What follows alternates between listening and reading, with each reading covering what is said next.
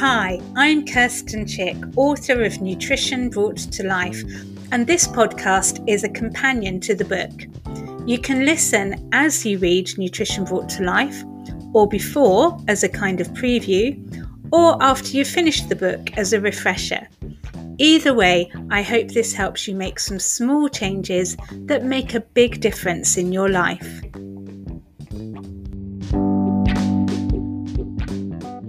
Welcome back. This is me, Kirsten Chick, nutritional therapist and author of Nutrition Brought to Life. In the last episode, or chapter as I'm calling them, as each episode focuses on a chapter of my book, we talked about harnessing sunshine and creating energy batteries called ATP in your cells and mitochondria. This chapter, chapter 4, is called Sugar, the Highs and the Lowdown. And we're going to look a little more closely at the sugar that holds that sunshine energy to begin with. So remember, the plant has taken the energy from the sunshine and put it into things like glucose and also fructose, another kind of sugar. Sometimes the plant knits those together to make more complex carbohydrates you find in grains and starchy vegetables. And then your digestive system breaks them down into sugar again and absorbs the sugar into your bloodstream.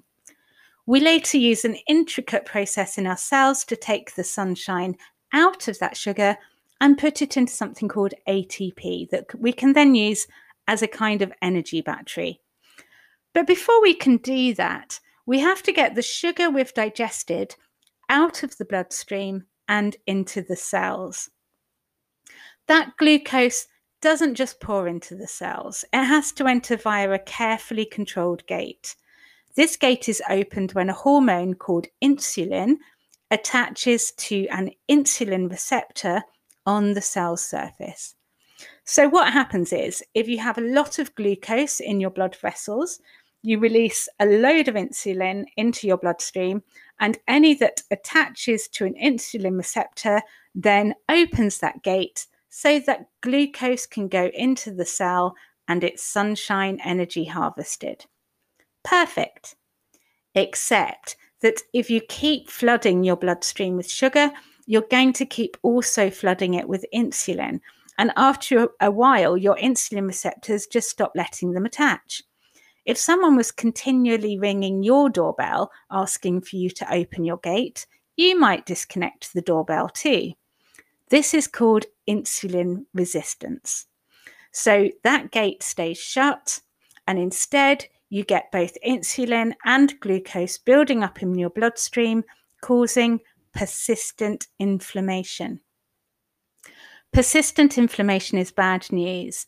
It underpins every chronic illness you can think of, from heart disease and diabetes to dementia and cancer, and can even cause obesity. So while we're usually being told that being overweight or obese is the cause of chronic illness, like diabetes and cancer, actually chronic illness can just as easily be a cause of being overweight or obese.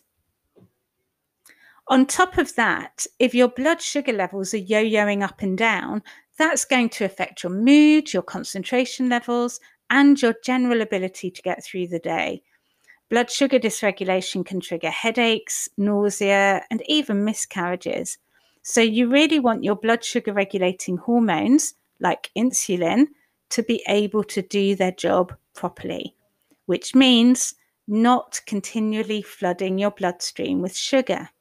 Now, sugar isn't the bad guy. It's actually a magical little sunshine carrier. It's how we eat it that's important. Firstly, let's keep the quantities down. That goes for anything sugary, like cakes, biscuits, ice cream, flavoured yogurts, fizzy drinks, and fruit juice, as well as anything carby like wheat, rice, oats, potatoes, and so on. Unlike the traditional food pyramid, these shouldn't be making up the largest percentage of your food intake. With things like pasta, rice, and potatoes, try reducing them so they take up a quarter of your plate, for example. With sugary treats, well, we'll look at this next time. We're all different, so what works for me might not work for you. but I do know that most people rely way too much on carbs. Of course, for many, this is a financial necessity. Carbs fill you up cheaply. If this is the case for you, then see what local initiatives are on your doorstep that help you access low-cost vegetables and whole foods. Things like food hubs, community gardens and allotments, low-cost box schemes, and so on. Secondly, we need fibre alongside the sugar to slow down how it enters the bloodstream. Eating a whole piece of fruit or a handful of berries will be satisfying because the fibre bulks it out and stops us eating too much. That same fibre actually slows down how quickly the sugar enters the bloodstream and so helps prevent insulin resistance. That's why I don't usually recommend fruit juice. You end up drinking way too much fructose, the main sugar in fruit, without the fibre to keep insulin in balance. Vegetables and whole grains are also rich in fibre. Thirdly, there are a bunch of nutrients that can help you make healthy insulin and insulin receptors, as well as help them bind to each other. Refined flours and sugars have had most of their fibre and nutrients removed, so they're more likely to contribute to insulin resistance than save you from it. Things like white pasta, white rice, white bread, white sugar, the white flour used in most cakes and biscuits. Go for the unrefined and wholemeal versions as much as possible. And because they're so much more nourishing, you may find you're more easily satisfied by them. If you find this much fibre too challenging for your digestive system, get some personalised professional advice.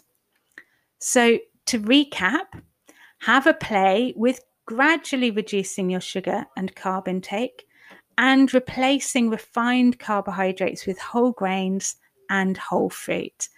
Let us know how you get on in the Facebook group. More on sugar next time in Sugar Part 2, Life is Sweet.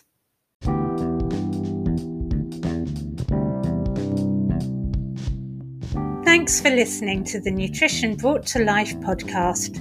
There's also a Facebook group you can join called Nutrition Brought to Life Podcast Community, where you can share useful insights and recipes, ask questions, and get more support on your nutrition journey. If you haven't read it yet, there's so much more in the book, Nutrition Brought to Life, as well as all the scientific references and some glorious pictures. And you can find out more about me at kirstenchick.com.